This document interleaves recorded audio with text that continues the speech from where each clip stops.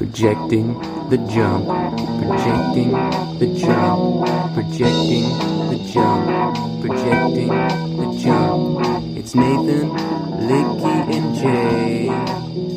They're projecting the jump today. Will they guess right? Nobody knows. It's a podcast. It's about basketball. It's about coffee sponsors. It's about drinking. I grind for the love of the game. Don't need a rhyme or a reason. I grind for the love of the game. P2J is back with season 2, the preseason. Woo! Welcome back, Jamie. Good to see you. Yeah, it's good to see you too. It is good. Still flying strong, I see. I've been flapping and weaving around some spaces. But yeah, hoops have not been in kind of my main headspace. I caught a little bit of the summer league. I saw Jabari Smith Jr.'s buzzer beater against what team were the Rockets playing? You know, there were so many games. That one is so forgettable. It's so hard to say. It's so hard to say what that particular one is, and there's a lot of injuries too. So, who was watching the end of that game against the Portland Trailblazers? If you're new to the show, Nate Clean, and, I'm sure everybody listening to this first episode knows that he's a huge Blazers fan. So I'm not going to be doing any burn type material. It's a fascinating situation. We all want what's best for Nate. We want what's best for the Blazers. And I didn't intend to talk about this, but yeah, that was a crazy preseason game. Jabari Smith looks like a monster. Yeah, I turned it off before that buzzer beater. I was watched a good chunk of that game, but I did miss that.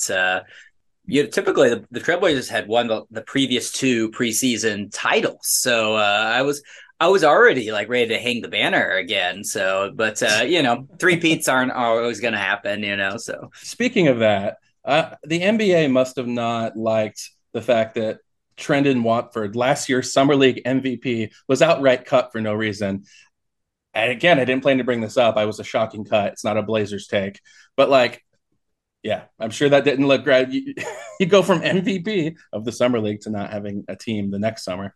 So that's one of those confusing things. I wonder if there's some sort of story that's going to come out behind the scenes a little bit. So, and I wonder if I feel like we saw a couple of those moves across the summer where teams preemptively made trades or cuts. I know Houston did one, but there was a couple of those where they planned to make cap space available for this player, and then it didn't happen. And then you're kind of like, well, why'd you do that move? And I wonder if that's one of those situations. But I do have, I don't want to cut. I do have 25 more minutes on Trendon Watford. So if you want to just jump right into that, we can. All I know is Joe Cronin's always 3 steps ahead, so we're good. Yeah. Yep. Last question about Summer League. Do you feel like the product would be better if there were more games, or do you think they would just sit the players we want to see even earlier? I think they have in their head that they're going to play I feel like most of the guys that we're going to watch, they're playing 2 games. That kind of seems what their program is. And I would love to get down there for Summer League. I know we've chatted on the side about maybe potentially hosting the pod next year in Vegas for the Summer League. That would be a dream. And I think just the buzz and the energy of the first couple games would be amazing. But I'll be honest, I mean, by the end of it, I was pretty checked out. I would still check the box scores on games just to see, who was popping off, who was doing things. But I'd turn it on, and then even me, like an avid hoops nut, would kind of be like a little bored by that. I think that's fair, man. That debut for Wemby against Brandon Miller and the Charlotte Hornets, that game was unwatchable. It was just atrocious. But yeah, I think we're going to get to some Summer League stuff. What's real, what's not. Is there anything to glean as far as sleepers in a pod quickly here? But today, what we're kind of focusing on is just some early player takes, but specifically players who are benefiting from a change of scenery. And I'll reveal this to you, Nate. I think I might have told you this in our research, but this could be a player who did change teams, or a player who is going to be stepping into a different role on his former team or on the team that he remained on. So it could be an incumbent player, or it could be somebody who actually went to a new location. That's how I approached it. I did exactly the same. I tried to focus on new scenery guys, but sometimes you can get a new scenery even in your same location. You hang a new poster above your bed. It's kind of a new scene. Some of the players I'm going to be accusing you of being higher on are not poster worthy, but maybe you'll disagree. So so basically, I want to know some of these players. Should we be panicked about their new location, or should we be partying? Now, can you tell us a little bit about the panic or party before I go ahead and jump into the first player here and we get bobbing and weaving? Yeah, we were pretty excited to be opening up this kind of our summer series, and we're kind of planning to be releasing these kind of weekly throughout the summer, and a lot of it is just refresher over what kind of transpired over the course of the summer. Some summer league stuff, some rookies, and some looking forward ahead a little bit. And so we were thinking about where to start and where to finish. And I feel like, especially this time of year, it's all these extremes. Either your team won or lost the offseason. You got an A+ or you got an F. And so this was kind of a fun, a tongue-in-cheek take on that. It's just strictly panic or party. All hot takes coming today. I love it. That's well explained. Let's get into it. I'm excited. I'm excited to talk about this player. I'm fascinated. So my first player with a new home that Natron Clean is sure to be higher on than me come draft season is John Collins. John Collins going from the Atlanta Hawks to the Utah Jazz. So what is it that Natron Clean is going to sell himself on when that draft rolls around? First off, location services. Is there something in the water in Salt Lake? Lauri Markkanen took perhaps the most unexpected leap in both real life and fantasy last year. So can Collins, who I think we could agree is a comparable talent, can he follow suit? The second part, Nate, and then I'll let you rebuttal or tell me what you think, that I think you're going to start talking about. I can just hear you now saying, well, positive shooting regression. I mean, John Collins, his three-point shooting randomly bottomed out last year after shooting between 34 and 40% in each of his first three seasons. He shot under 30% for the first time in his 6-year career last year. So, what's real, what's not. It definitely was a bit of an outlier. It was kind of a weird fit with DeJounte and Trae Young just ball hogging the crap out of it. So is it going to be any different in Utah? And what say you on John Collins? Am I right? Do you think he'll be higher on him than I will? You completely nailed this. I have John Collins as a party circled in red, must attend party. You nailed that one. Must attend. But before I launch into why I'm head of the party, I'm going to start with the reasons to not attend the party. And I think that almost every person that has been had stock in him the last 2 years is going to be aggressively nodding their head during this part. I'm going to run you through his last 4 years points per game. So 4 years ago, starting with 4 years ago, 22 points to 18 points to 16 points to last year 13 points. What a trickle. Okay, that's fine. He's not scoring as much. They brought on other shooters. Let's go to his rebounds per game. Let's do that. He's kind of maybe focusing on playing down low. 4 years ago, 7.3 boards per game to 5.5 to 6.1 to 5.4. Okay, that's not good. Okay, maybe he's becoming more efficient as he's getting more as a veteran. I know the answers to these test questions. Yeah, so this is the last one here. But so field goal percentage, 58 to 56 to 53 to 51. It's pretty bad. It's pretty sad, and anybody that's had stake in it can attest to that. But here's the reasons that I am high on him. Firstly, was that gnarly finger injury. I mean, I think anybody that saw that finger injury going around, it looked terrible, and he played through that all last year. And I think that had a big impact on his shooting numbers, on that 28% that he shot from three last year. That's very fair. We don't talk about that enough with players playing through an injury, and how much. I think CJ McCollum last year is a great example. Right. And it really hurts the production you get, but you really got to take it into account come next draft season. Yeah, that's a great comp there. But so the reasons that I'm high on him is that despite all of that, he's still 25 years old, and he's 3 years removed from being, wait for it, the number 7 player per game value in all of fantasy. 9K. And I think that he is like you alluded to, he's going to really benefit, especially young guys. I feel like you see that this change of scenery, getting away from Trae Young, is pounding the rock, getting into a system that's more, egalitarian, passing it a little bit more. I think that could really work for him. Despite that terrible season that he had last year, that he was pretty much on the waiver wire. I was surprised to see this. He was still the number 102 player by average in fantasy last year. So for that reason, I have it as a deadlock that he's top 75 last year. And in fact, I haven't done my predictions yet, but I'm likely going to have him in my top 50. So I'd say, having heard everything you said, and I think a lot of the things that I said, honestly, can kind of play into your favor in this take. I didn't get invited to this party, but if you have a +1, I might want to go check it out. So you gotta, yeah. I mean, I'm down to come, but I might leave. Let's go. I'll have the Uber swing by. We'll check it out. Sick. Okay, right on. So, I think we nailed that one. We know each other's styles pretty well. John Collins goes to Natron Clean. Who do you got for me? The next guy I have, and one of these giant names that changed in the offseason, and I'm thinking that maybe you're going to be a little bit higher on him than I am, but we'll see here. And that's Bradley Beal. I have him more in the panic within reason category. And the reasons for that is the last 5 years, his 3-point shooting has been under his career average.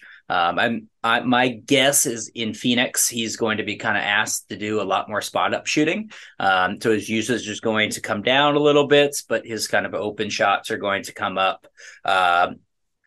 Last year, he averaged 1.6 threes per game, which is well outside of the top 100 makes per game. His 3-point attempts over the last 4 years have gone from 8.4 to 6 to 5 to 4.4 last year. And in that same time, he's kind of been, he's lost that Iron Man mystique a little bit. So the last 4 years, he's missed 15, 12, 42, 32 games. So for all those reasons, I know he was still the 55th ranked player in fantasy last year. I'm just nervous about this trajectory that he's on. And, depending on his ranking, I'm likely going to stay away. But what do you think about Bradley Beal in that new location? So I don't know if I'm going to be higher on him, but you said a couple things I did want to kind of talk through.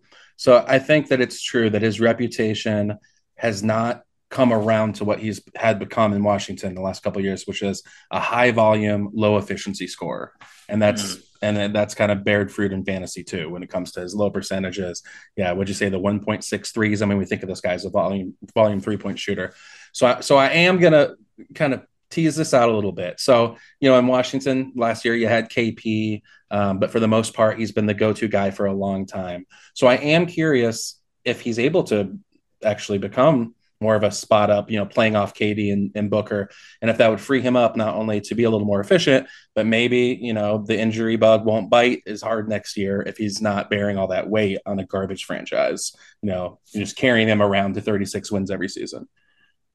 So that is interesting. And I'm going to want to see what the ADP shakes out to be. I feel like to gauge if I'm going to be high or low on him depends. And I just feel like, I think he's one of those players that people are going to be out on a little bit, the tread on the tires getting low. And so, yeah, if he's sitting there, I would say in the 6th or 7th round, I am going to get tempted. But I still want to see what they plan. What are they going to do? They're going to run Booker at point. There's been some talk of running Beal at point. I don't know what it's going to look like. So it's going to be a fascinating story leading up to the season. Yeah, absolutely. Yeah, it is hard doing these pods so far in advance of ADPs because it's a lot of speculations. But yeah, that was just my initial hunch, and it sounds like we're about on the same page there. Actually, probably about on the same page. But I think I might be a sniff more curious than you about how he can do in that third banana role. Mm-hmm. Yeah. So who you got next? Speaking of bananas, this isn't an Natron guy. Especially coming in to this new situation. I don't know what it is. So my second player is Tyus Jones. point guard going from Memphis to Washington. He was in that 3-team deal that sent Marcus Smart to Memphis and Porzingis to Boston. So maybe you don't know you're into him yet, but this is what I think you'll sell yourself on, because I've heard you sell yourself on this sort of thing before. Okay, so I'm calling this projected point guard volume. So I'm borrowing a term that's usually used for running backs in fantasy football. And this cross-sport comp kind of works best with point guards. So Tyus Jones seemingly is stepping into all the minutes he can handle at point guard, and Jordan Poole is going to be chucking up all the shots he wants, right? So, in theory, Tyus Jones is going to rack up all these dimes. But the reason I want to pump the brakes is I'm just a little weary of projecting this high assist volume for a lifelong backup on a team with every incentive to finally properly tank this year. I just don't trust what the Wizards are going to be doing on the court enough to be like, oh yeah, lock it in, easy top 60 player, top 10 in assists. And I think people are going to start penciling that in. And so I think I'm going to be the one pumping the brakes. Hey, we're just projecting this volume at this point. Who knows? They can ship him off to a team that's going to have him as a backup again. I mean, the Wizards are going to be, a shit show. And so, it's just for me, a lifelong journeyman point guard who's actually just played on the one team, but, a backup point guard. I just don't know if he's going to step into 35 minutes and just no problems. Have you given much thought to Tyus Jones? And does it seem like the kind of player that you would be like, oh, that's good value, I'll grab him in the 8th round, or I'll, $6 or whatever? I feel like you summed it up pretty well in that I know I have not given him any consideration as far as fantasy goes, but yes, he does seem like he fits into my mold of that that guy that I pick up, on a rate, at the end of my bench, and then I want to hold on for too long because I see the benefits. I see the consistency. I see the glue elements that he brings. And he did. I mean, his numbers as when Ja was out were really good. Solid. He did a great job running the team. He doesn't hurt you in any areas. You love not getting hurt.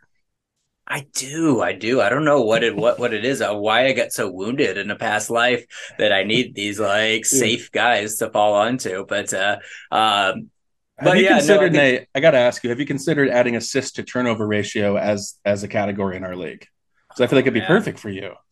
It would be pretty stellar. Yeah, we've done 11 cat before, but it would be fun to do one of these just nasty lineups where we do say 19 cat or something like that, and just see how in the weeds we can get with this. I was invited to a league that has double doubles and triple doubles over Twitter. I'm not sure if I'm going to do it yet, but I'm like, all right, 11 cat, I'll give it a shot. Seems fun. It's a little bonus. I feel like it's kind of I feel like if you are going to win, and then you get those too, so it's probably not going to change too many matchups. But that's interesting. So, how would you rate your level of willingness to potentially party with Tyus Jones in September or October, whenever we draft?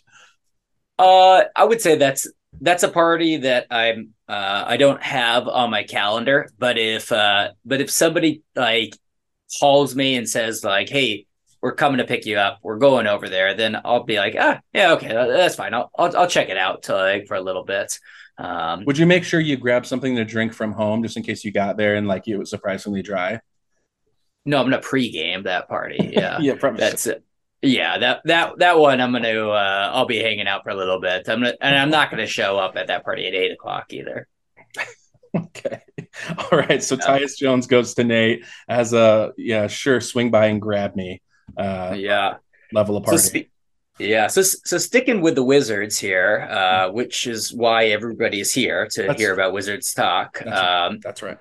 I wanted to go into Kyle Kuzma, who I'm thinking you're going to be pretty high on, but we'll see here. That was my hunch. Natron Clayton, Kyle Kuzma has been successfully identified as one of my players that I have on my list. All right, there you go. This podcast is starting off pretty smooth so far. So let's hear it. Sell me on why I've already sold myself on Kuzma. All right. So he's coming off of a breakout season in Washington. So he's already done it. That breakout season included 21, 7, and 4, and on 2.5 threes per game on top of that. that's pretty great. He's a pretty young guy too. Those are great numbers. He all of a sudden became this awesome rebounder, kind of out of nowhere too. It was like, how did this happen? The thing about that is though, and I feel like there's a longer discussion here about how much do you value rankings versus how much do you value some of these box scores or just these raw numbers? Because despite all those huge numbers, he was only the 136th ranked player as far as averages go last season. Now, there's a couple holes in his game. A lot of them were that he averaged 3 turnovers per game. That's a pretty big number. It's specific. Yeah. So if you do punt turnovers, you get into the top 100.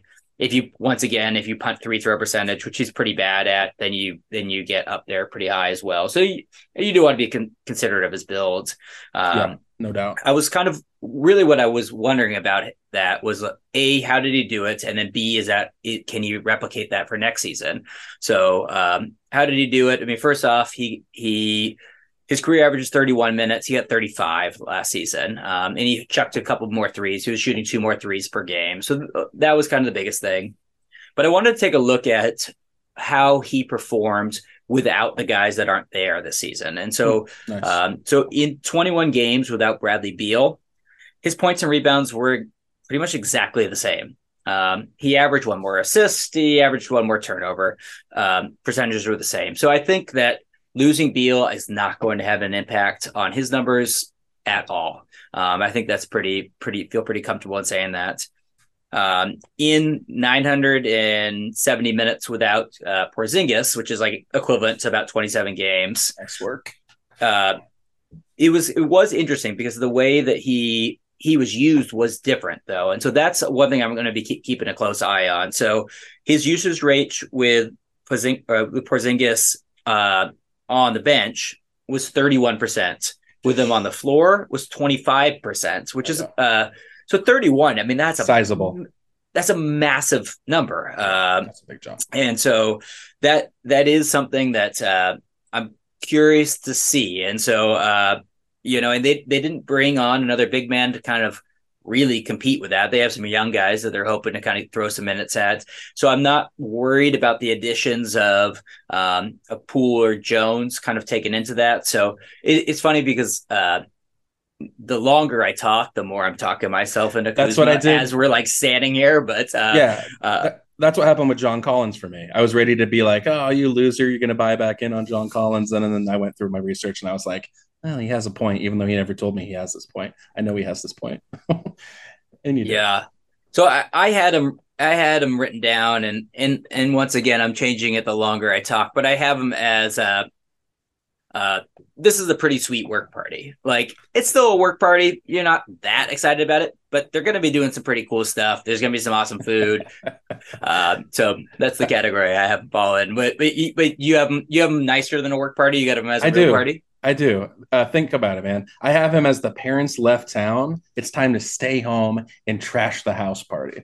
Ooh, this is a good party. Exactly. So Kyle Kuzma is like a 17-year-old whose parents left for 2 weeks, and it's like, late May, and everyone's about to graduate, and like all of a sudden he goes from like, kid that can't really get a look to like, he can go to any lunch table he wants after this party. Like, so I look at the 4-year, $102 million deal they gave him. I thought it was a pretty dang good deal considering some of the contracts that are being slang out. And so it's funny you mentioned the build thing, because I did highlight and I wrote down fantasy points league people pay attention, because much like Jordan Poole, like the green light that Kuzma and Poole are going to have next year is so bright I can like barely see my screen. But just kind of outlining what I think this could look like. So last season, like you mentioned, Kuz gave you 21 points, 7.2 boards, and 3.7 dimes. I think we can looking at a 25.9 rebound, 5 assist season next year for Kyle Kuzma. So in a points league where it's every volume is king, that could slide under the radar. I'm going to be trying to get that because people don't think of Kuzma as a guy that, but honestly, he could be a top 30, 40 points league player. And then in a 9-cat league, you just want to make sure that he fits your build. Because if you're going for like field goal percentage blocks, like a lot of times I don't build those high scoring, high usage teams. But with values like Kuzma, I'm going to be more tempted to have some builds like that. because I think he's going to fly under the radar. He's still just Kyle Kuzma. He's still like the dope that wore the giant pink sweater with like his M&M hair. So, but yeah, I think he'll be a value in drafts this season. And he could just go bonkers. And because they paid him, I don't think it's the same thing as, with Tyus Jones. I think like he's going to be safe. They're going to want to have a case to, be like, he's an all-star. He has to be. We've only won 7 games, but, he's averaging 38 points a game and over the last month. Like, I can see it now. Like, they're going to I can see that as well. Yeah, exactly. So we'll be talking about Kyle Kuzma a lot this coming season, I bet. But yeah, I would definitely put a red flag next to him, depending on what kind of league you're in or build you got going. Yeah, that's a strong. But I didn't even think about the bump for points league category. That was a really good thought there. So speaking of no bump for a category league, I'm very excited to reveal my next player to you, Natron Clean. And so the third player I have, tell me it's a wizard. The third player I have that I know you'll be higher on because I won't be sniffing them is Grant Williams. The power forward, small forward eligible on Yahoo player going from Boston to Dallas. Now, let me tell you a little bit about what you're going to sell yourself on. Mm-hmm. Nate's going to be telling me, listen, man, Grant Williams is going to do a little bit of everything over there in Dallas. They really committed to him. They signed him this 4-year, $53 million contract. They give up like a healthy amount of draft capital. Heck, dude, he could lead the NBA in minutes. He is this year's glue guy MVP. Mm-hmm. Natron, will you be leaving any draft without this man at the end of your bench? I won't be going after him in the first round or two. You don't have to. But will I be reaching for him 4 rounds before anybody else in our league? Yes, I will be. So this is an ultimate nail. Like, could I have nailed a more Natron Clean? Like, is there a greater discrepancy of players for us this coming season maybe than Grant Williams? I was so excited to see him go to Dallas. That was it's a good. It was such like a cherry, and it was right at the end of free agency. It was such a cherry on the top of that at offseason. You deserved a cherry this offseason, honestly. Yeah. So I'm happy for you. I'm happy for you, man. Yeah, he'll definitely be on some Glue Guys pods where we're talking about the players who hold your fantasy teams together. If you haven't heard our Glue Guys episodes, please go back, check them out. They're really fun, and get yourself kind of prepped on the idea of the Glue Guy, because Glue Guys 3.0, that's definitely coming down the pike. But yeah, Grant Williams, for what kind of part? I mean, can you even put him into a metaphor where you're partying? Are we doing that with him? Is that really? I feel like it's you're talking about getting into high volume of minutes and just kind of racking up a whole like trickle of assists across the board. I feel like he's the guy that's starting the party about 4 hours earlier than everybody else. It's like 1:00 in the afternoon, and he's over there with asking you if you want a shotgun, and you're like, dude, I'm just like basically all of your main buddies, like that's like the Licky buddies special. yeah maybe that's why I like him so much. Definitely received shotgun videos through our group chat from your friends at 1 p.m. we had to switch off of text messaging to a WhatsApp strictly so we could send shotgun videos. That's the main reason for doing that. The videos are too grainy when you have iPhone and Android users. What are you going to do? It's a tradition. I know. Yeah, you got to do it. But yeah, no, you nailed that one. That was really good. Okay, it feels good to have Grant Williams out of the way, Natron. So you go ahead and hit me with your next guy. Well, I'm gonna keep going with Wizards. Just kind of dip right back in there, and this one I feel pretty confident that I'm a lot higher on than you will be, and that's Jordan Poole. You're 100% right. I left him off the list because I thought you'd cover him. Yeah, you're 100% right. Okay. Yeah, I was pretty. The moment that trade happened, I thought, well, okay, he's going to be pretty high on my ADPs.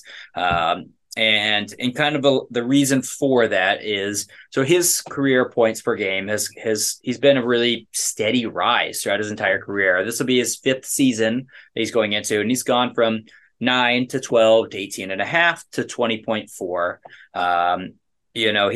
He gives you a little bit of some other stuff. He gets 2.7 boards, 4.5 assists, but really the reason you're there is the 2.6 threes.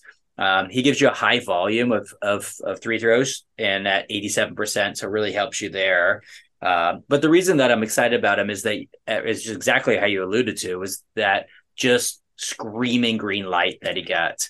I look at Kyle Kuzma, who got 35 minutes a night in Washington last year. Last year, Jordan Poole averaged 29 minutes a night. So I feel like it's pretty safe to predict 34 minutes. I think that's a really conservative number. So you're looking at a minimum 12% more minutes that he's going to get, and that's a pretty significant bump. So if you do that, his averages bump up to 23, 3, and 5 with 3 threes a game. And probably about 74 turnovers per game. I don't know that one exactly, but yeah, it's kind of in ballpark. It's such a build specific. Hey man, if you're going to grab Kuzma, you might as well double dip on the Wizard high volume guys. Yeah, I think he's a really pairable guy with a lot of players. And I think those numbers also weren't accounting for the fact that he's just entering his 5th year. So he's still a really young guy. I think you're going to see some further progression, especially because, he's a 5th year guy that's going to be playing without fear of getting punched in the face in the middle of the game. I think that was probably a weird experience for him. I think it was, it must have affected the play. Yeah. So for all those reasons, I think he's easily going to be a top 50 guy if you're in a punt turnovers build. So I think depending on your build, he's going to be a great guy to grab. I do see a distinction again, same as I said about Kuzma, from my fear with Tyus Jones. And that is, even if the Wizards brass isn't totally sold on Jordan Poole as a part of their long-term plans, they have every incentive to turn him into as good of an asset as they can. And to feature him in a way that's going to make other teams go, hey, like we could use 25 points a game. And, so I think that no matter what, he's going to be a future player. He's locked in. He's not how I like to attack. So I'm going to let someone else. I'm looking forward to bidding someone up on him, actually. He's just that kind of player for me. But he's not a do not drafter. I just like, do you think Jordan Poole's good? No, doesn't matter for fantasy. No. We love his volume. But. For me, like my favorite hypothetical conversation you and I have ever gotten into was 2 years ago. We got into which player would you rather have long term, Jordan Poole, Tyler Hero, Anthony Simons, or I guess it was really those 3. And it's funny because all 3 of them are probably going to get traded this season. Mm-hmm. And I don't think any of those 3 are very good. They're all very expendable, high volume scorers. Yeah, very replaceable. Exactly. Yeah, I think they're all super 6th man that are now overpaid, but So next up, dude, I have the guys who I think I'm going to be higher on than you. So we can kind of fly through some of these. These are change of scenery guys, if you're thinking about it in terms of fantasy. But a player I'm really excited about is Obi Toppin next year. Yeah, now an Indiana Pacer, formerly a New York Knick. I love these players that, a team acquires a player and you're kind of wondering about it and you look it up and you look up the games he had against the team that acquired him. And more often than not, especially if Doc Rivers is the coach, but more often than not, that player's best games were against the team that acquired him. Same with Obi Toppin. Back-to-back years, he just went bonkers against the Pacers towards the end of the year. It was a really silly season both years. And the Pacers, they're a team with a power forward spot that is just grabbing to be seized. It is screaming to be grabbed and grabbing to be seized. So I think he's been one of fantasy basketball's most underutilized players in recent years. Last 7 games of the season last year, Toppin gave you 18.6 points. And listen to these shooting splits: 57%, 44 from 3, 90 from the line in 27.8 minutes. So I think he can really stroke it. He's super athletic. I think he can play within a team structure. I think the Pacers kind of running gun style is going to be really interesting to kind of squeeze him in there. And we know he's better than Jalen Smith, who's just kind of a beanpole out there, just an inefficient 3-point shooter type. I guess his biggest threat is that rookie Jarris Wallace out of Houston. Walker, yeah. But their thank you. But their coach is Rick Carlisle, so I think they're going to bring along a rookie slowly. So I think in the double-digit rounds, Obi Toppin's going to be one of my favorite flyers, like round 11, 12. Huh. That's once again, it was a guy that once that movement happened, I didn't really give it much of a thought for fantasy. But now that you say that, not surprised that you're higher on him than I am. And I guess in my mind, I had penciled in like those minutes going to walk to some combination of Walker and Brown, Bruce Brown moving over there, obviously too. And I feel like a lot of that is Obi Toppin is, and we've talked about it in my previous pods, is a little bit of an eye of the beholder situation. And I think it's game by game, because you watch some games and he's skying all over the place, getting boards, doing putbacks, running hard. And then you watch other games and you kind of wonder if he has anything else to his game besides dunking. And so I feel like maybe I've caught more of those games that I see where he's kind of highlight plays and nothing else. But that it was, I feel like that was a really good point with, I love Rick Carlisle. I think he's just absolutely a top 3 coach in the league, but you're right. He does not like playing rookies very much. And, so yeah, that could be a really interesting thing, especially with, Benedict, with that backcourt that they have between Mathurin, and Halliburton. Those guys like to run. So there's going to be a lot of opportunity in the fast break. So, I think that was a really good, I think that's a really smart call. It's funny you mention how much the games that we have caught about these fringe players, and Obi Toppin's a fringe player we're talking about in July. I did catch the game against the Pacers last year in Madison Square Garden, and he was just stroking it. Like, he really has a nice shooting touch. Yeah, you're right. He looks like, sometimes you look at him and you're like, am I watching a 2K simulation or is this an NBA game? So he kind of does have that feel to him. But I think this is the perfect system because it's a run and gun style. It's an open offense, but it's run by Rick Carlisle. So you're going to have to, do the right things. You're going to have to prove it in practice. So I think it's the right time to see, can Obi Toppin ever be a top 75 fantasy player? I think it's in his range of outcomes. And I think if it's going to happen, this is the right opportunity. Yeah. Oh, I love that one. I mean, I don't totally agree with it, but I love it. Exactly. I thought that'd be a polarizing one. The next one I have, and I'm guessing they were both going to be a little bit lower on this guy than consensus, but we'll see. That's Marcus Smart. I don't know if you had him as a guy you were going to touch on here. I don't, but I love him so much. I love Marcus Smart. Yeah, I love Marcus Smart too. He's a longer player that I've always wanted the Blazers to have, and I feel like almost every fan base, if he was on your team, you would probably buy his jersey. If he's on here. If he's on somebody else you're playing, you hate him, and I kind of love players like that. Yeah. I'm a little bit of two minds here with this move over to the Memphis Bears. His rankings the last 3 years were, he finished 92, 75, 89. Those are averages. So that's those aren't the highest and not the lowest, but I think there's definitely the perks of playing for this season is that we know for a fact he is going to be the starting point guard for the first 25 games at a minimum. Yeah, I love that. I love that baked in. Yeah, it's huge. You're talking about, what's that, maybe 7 weeks or so of having a just dynamite point guard. And then there's always going to be injuries elsewhere in the NBA. You have the opportunity to potentially pick up other guys. There's going to be trades. But the first season is a little bit more first part of the season is a little bit more predictable. So having a guy like that is pretty huge. The other thing I think which is a really big perk about going from where he was to where he's going is Boston played at the 18th fastest pace last season. Right. And a lot of that was a lot of ISO ball. Your turn, my turn stuff. Exactly. Yeah. And he's going to Memphis where they love to run. They were the 6th fastest team in the league last year. So he's going to be getting a handful more possessions every game, a lot more chances to rack up all kinds of stuff. I think that's a really big perk there. The thing that makes me a little hesitant is what happens after that 25 games. What happens as we kind of get into the fantasy playoffs? The one thing that gives me a little bit of pause is thinking about the spacing in Memphis. Because right now the projected starting lineup is going to be featuring 3 minus to non-shooters. I mean, you have Ja himself and Adams.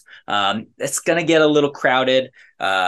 Marcus Smart's a 32% career shooter, although he's not afraid to shoot it. Obviously, he's not hitting it at a high clip. And so they do have the potential to get a little creative by putting in like guys like Luke Kennard or Aldama or maybe somebody like Zaire Williams or Roddy, who knows? But I think that that spacing makes me a little bit nervous. And then the other fact is that he's not old, but Marcus Smart, God love him, he plays so hard, and he's racked up a lot of playoff minutes. That just because of the way that he plays, he's kind of tended to average between 15 and 20 missed games per season. And I think that's pretty predictable to kind of predict or, kind of project. So I think I kind of, I'm not quite sure. I have him called as this is a party where everybody that's there. You know what's going to happen at this party, but right. You're probably still going to go. It doesn't as much sound like a party, but it sounds like a video you watched of a party you went to a long time ago. So you know exactly what's going to happen. You're sitting on the couch and you're watching a party you once went to. You're not even physically there.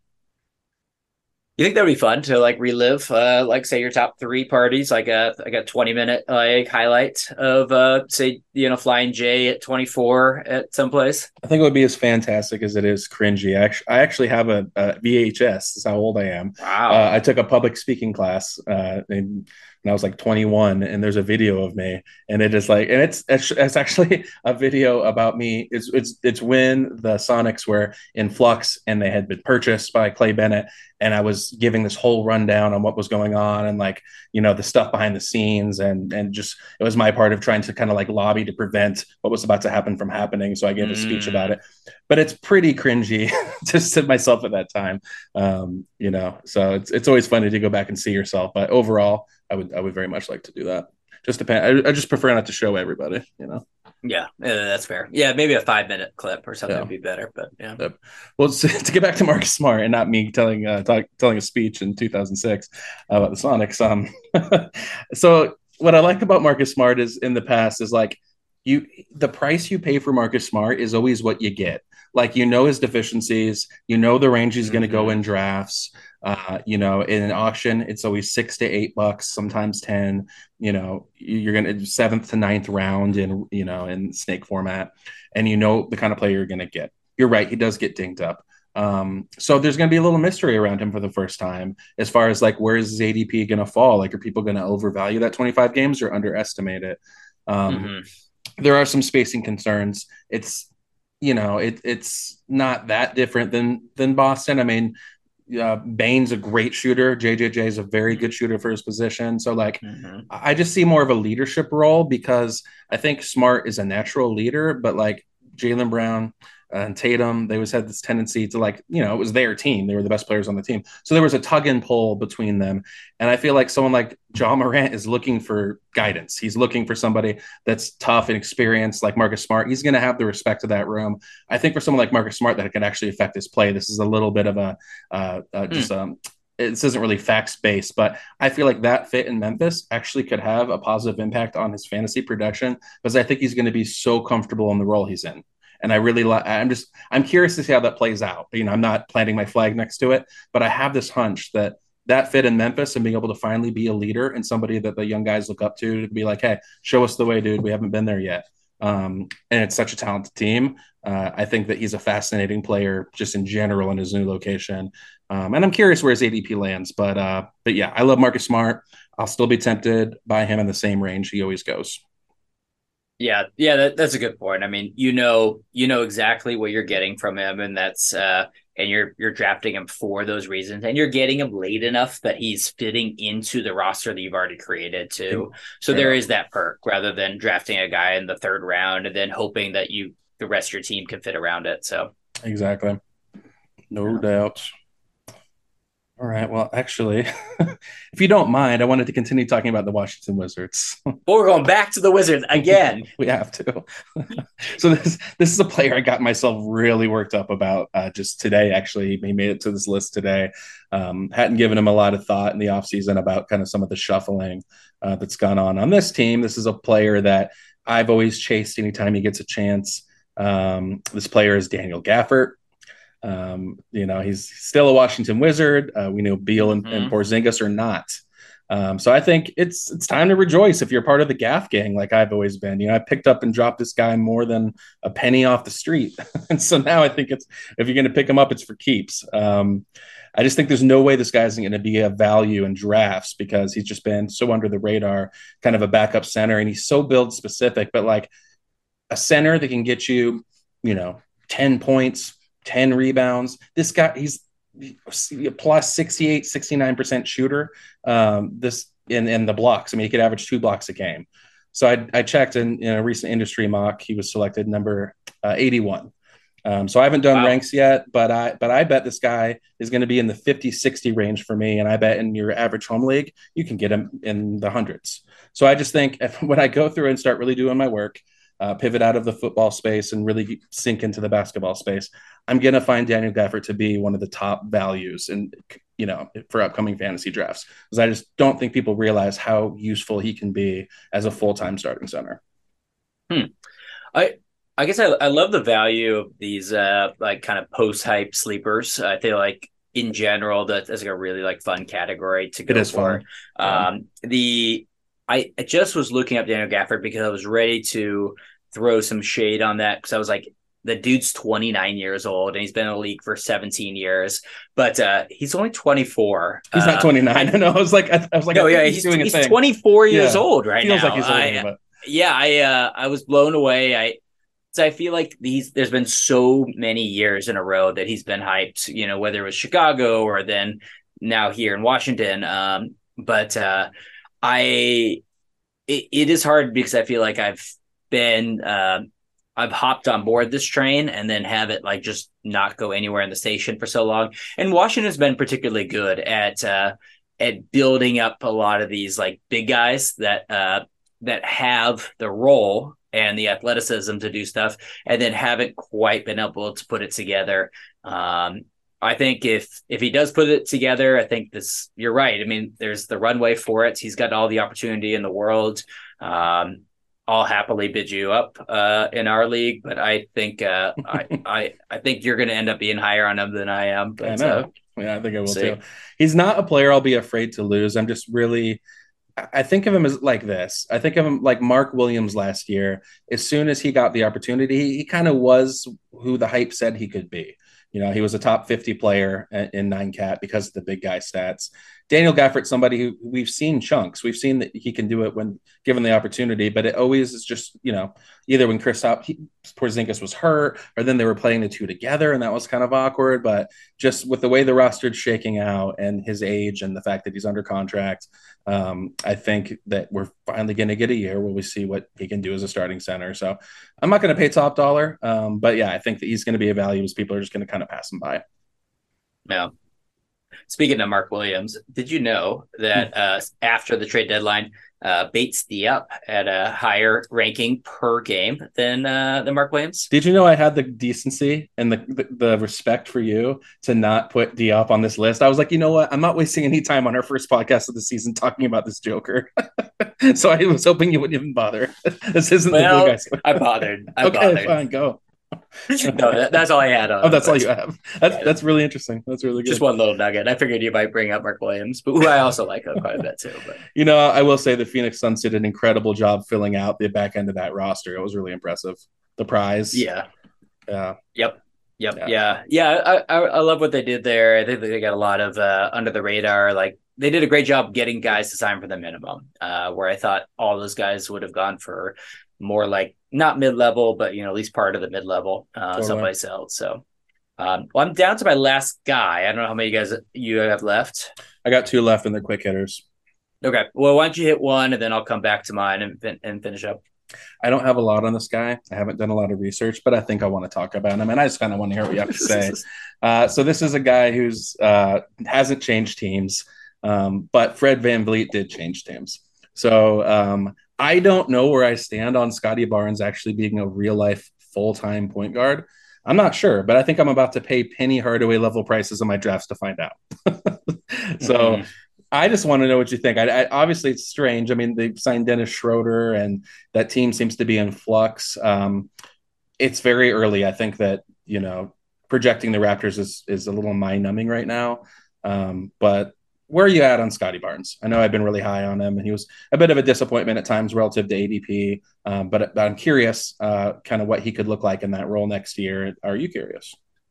It's funny that you brought him up because I had the Raptors on my short list, but I just hadn't fleshed it out enough to kind of come up with strong opinions on it. I was going to go with Dennis Schroeder as somebody I liked significantly more than you did. But the more I kind of thought about it, and I do like Dennis Schroeder, I think he will end up somebody that's in my draftable guys. Good guy. But the more I thought about it, the more I kind of was thinking, well, the reason they cleared this Fred VanVleet was to put the ball in Scotty Barnes' hand. If not, but the other reason I didn't put Dennis Schroeder on there is because I assumed Dame would take most of his minutes in Toronto. Once that trade happens, which then I'll rake it in on DraftKings. But dude, I have the Heat. I have the Heat for a long time. $2 base 74. Oh my gosh, that's a smart play. Wow. Yeah, but $2 on it though. I know that's the worst part of it. But Scotty. I also will be paying pretty high for Scotty Barnes as well. I just think he's. Are you serious? You want to go to battle? Yeah. Yeah, so you're with me. I am with you on this. Yeah. Last season, I mean, I know we had some fun discussions about is Scotty Barnes actually a good fantasy player last season? I think he wasn't nearly that great of a player. I think he had a pretty big regression, but I think that's pretty normal when you look at a lot of these high-profile rookies. Then the second season, teams have a book on them and kind of know how to take those things away. Good point. And then the third season, they're able to come back and make some adjustments and kind of add some wrinkles to their game. I think he's going to have a really big season. I think the ball is going to be in his hands to create a lot more. The question is going to be, what does the offense look like with a new coach? That is a big question mark. But no, I think surprisingly, I'm also very high on him. That's really exciting, man. I'm so happy to hear that. Just the Raptors last year, and we were fascinated by them last year, but it was just kind of a jumbled mess, man. It was just a strange. The roster was so strangely constructed, and it's not any less strangely constructed this season. I just think it's cleared it out a little bit for Scotty Barnes to take off, and that's what I'm happy about. Yeah. The last guy I have to talk about, and I only threw him on here mainly just to kind of get the conversation started, just because I figured it was somebody that you were going to expect me to talk about.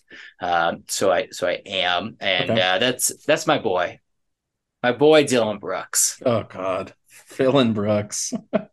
What a great contract. Why did the Rockets? Okay. Rockets. Okay. I don't want to get going too much on the Rockets, but I understand culture building and, paying guys when you have the money before you have to sign the second contracts and all that. And I on our chat, I was backing up the Fred VanVleet contract just for that reason.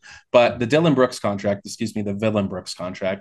kind of sent it over the edge, because he's not the kind of guy that's going to come in and be like, oh, I'll just do 3-and-D and spot up in the corner and high five. This is a kind of guy who wants to be a high usage scorer. He's going to be taking shots from their best wings. That's how Villain Brooks rolls. Do you not agree? Oh yeah. He's if swagger was a category in our 19 cat league that we do, he'd be a first round pick. For that he looks like he just tried out for the WCW in 1997 and got thrown from backstage because he pissed someone off when he asked him for a cigarette. Yeah, I love the fit in real life, if I'm being honest. I think that team needed an infusion of professionalism and just grit. And if you listen to Memphis players, to a person, they all had his back. They all loved playing with him. They respected his work ethic. His just kind of that dog mentality that he had, and that team certainly needed it. So but we're not talking about the real fit. We're talking about what is his impact on fantasy. And there's some pluses and minuses there. I mean, last season he did take a slight step back as far as what his shooting was. It was still painful. He shot 39% from the field, which totally crushes. In 9-cat just can totally lose you that week with that kind of shooting. So it's it's pretty painful, but despite all of that, despite shooting 39% from the fields, he was still the 114th ranked player. Not a guy that's a long-term hold on your roster, but at 114, that's somebody that is going to be in and out of lineups most weeks. It has a lot of value there, and his value is derived mainly from hitting 2 threes a game, and then his defense. It's all true, but when I think of Dylan Brooks, all I think about is somebody who's going to get in the way of more valuable fantasy players and younger players who I'd like to see develop. So I just see him as a problem. It's just a menace. Honestly, I think that this is a good time to let the people know that we're both endlessly fascinated with this Rockets rotation. It's really early on. I kind of want to come up with a projection of what I think they might do and what I think they should do and what we hope for fantasy, but someone's going to miss out. With Udoka coming over, who knows? It could be my boy Şengün. It could, Jabari Smith's a better defender. Maybe he gets annoyed at Şengün if he's not making improvements on the defensive end. Dylan Brooks, he could play him 38 minutes a game, and Tari Eason could play 16 minutes a game. They could start Tari Eason and Jabari at power forward and center and bring Şengün, who I think has all NBA talent in his DNA. They could bring him off the bench again. So, for anyone who's listening to the end of this podcast, we will be doing a Rockets deep dive in the next episode of our summer series, unless if you want to back out, Nate. No, I have multiple Rocket guys, and so I'm excited about jumping it into the next one. I'll probably talk about Dylan Brooks further in that one. But just to wrap up the Dylan Brooks, I have him as I have this as Dylan Brooks as a Jello shot only party. You're going to the party. That's all they're serving. Only party. That just sounds like a dive bar that like the beer taps don't work, but they made Jello shots. They're like, I'm sorry, the kegs are tapped, but I do have these blue raspberry. It's always just blue raspberry left. Right. Is that all Dylan Brooks has at his party? It's gonna be pretty fun, but you might be paying for it come Sunday.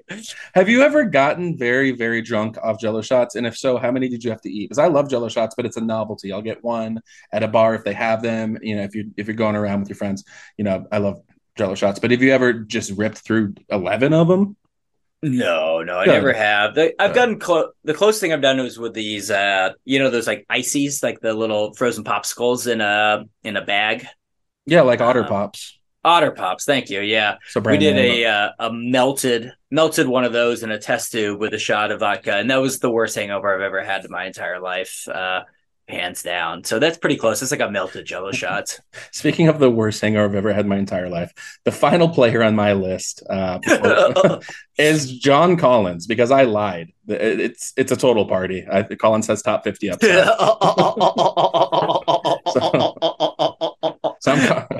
I'm coming with you. I'm gonna pull around. It's come full. I think John Collins, you came around on, and who is the guy that I helped you? Kuzma. I think you're getting close on Kuzma. Right. Too. Yeah. Yep. Yep. I will remind everybody, please make sure you are following Projecting the Jump on Twitter. That's at Projecting the Jump Pod. And you can follow me as well at Quano Physics, QUANO Physics. And just keep an eye out. We got some stuff coming down the pike that we're really excited about. Nate, this has been really fun, just getting some reps with you. It wasn't my most organized process, but I had a great time. So I hope it was useful for you guys, just getting some of these player takes out early before we can actually start looking at some early ADP. Yeah, and if anybody's still listening, and we're kind of solidifying the rest of this preseason or summer process, if there's topics that you would like to hear about, hit us up on that social media, and we'd love to dive it in. I feel like I don't think we left any meat in the bones on the Wizards, but if you feel like there was, let us know, and we'll jump back in on it too. I'm definitely going to be bringing up Johnny Davis on our next pod. As does he actually exist? Like, is that an NBA? Are we doing a G League pod too? We are gonna do a real or not real summer league pod. So you're gonna get a Rockets deep dive, a little bit of real or not real. There's some guys from summer league we got to talk about, are these guys who could be fantasy relevant, or is this just a guy to keep an eye on for dynasty, that sort of thing. But all right, well, that has been our very first episode of season 2, the preseason. For Natron Clean, this is your boy Flying J. Keep an eye out for that next episode, and we'll talk to y'all then. Cheers. Peace. Later.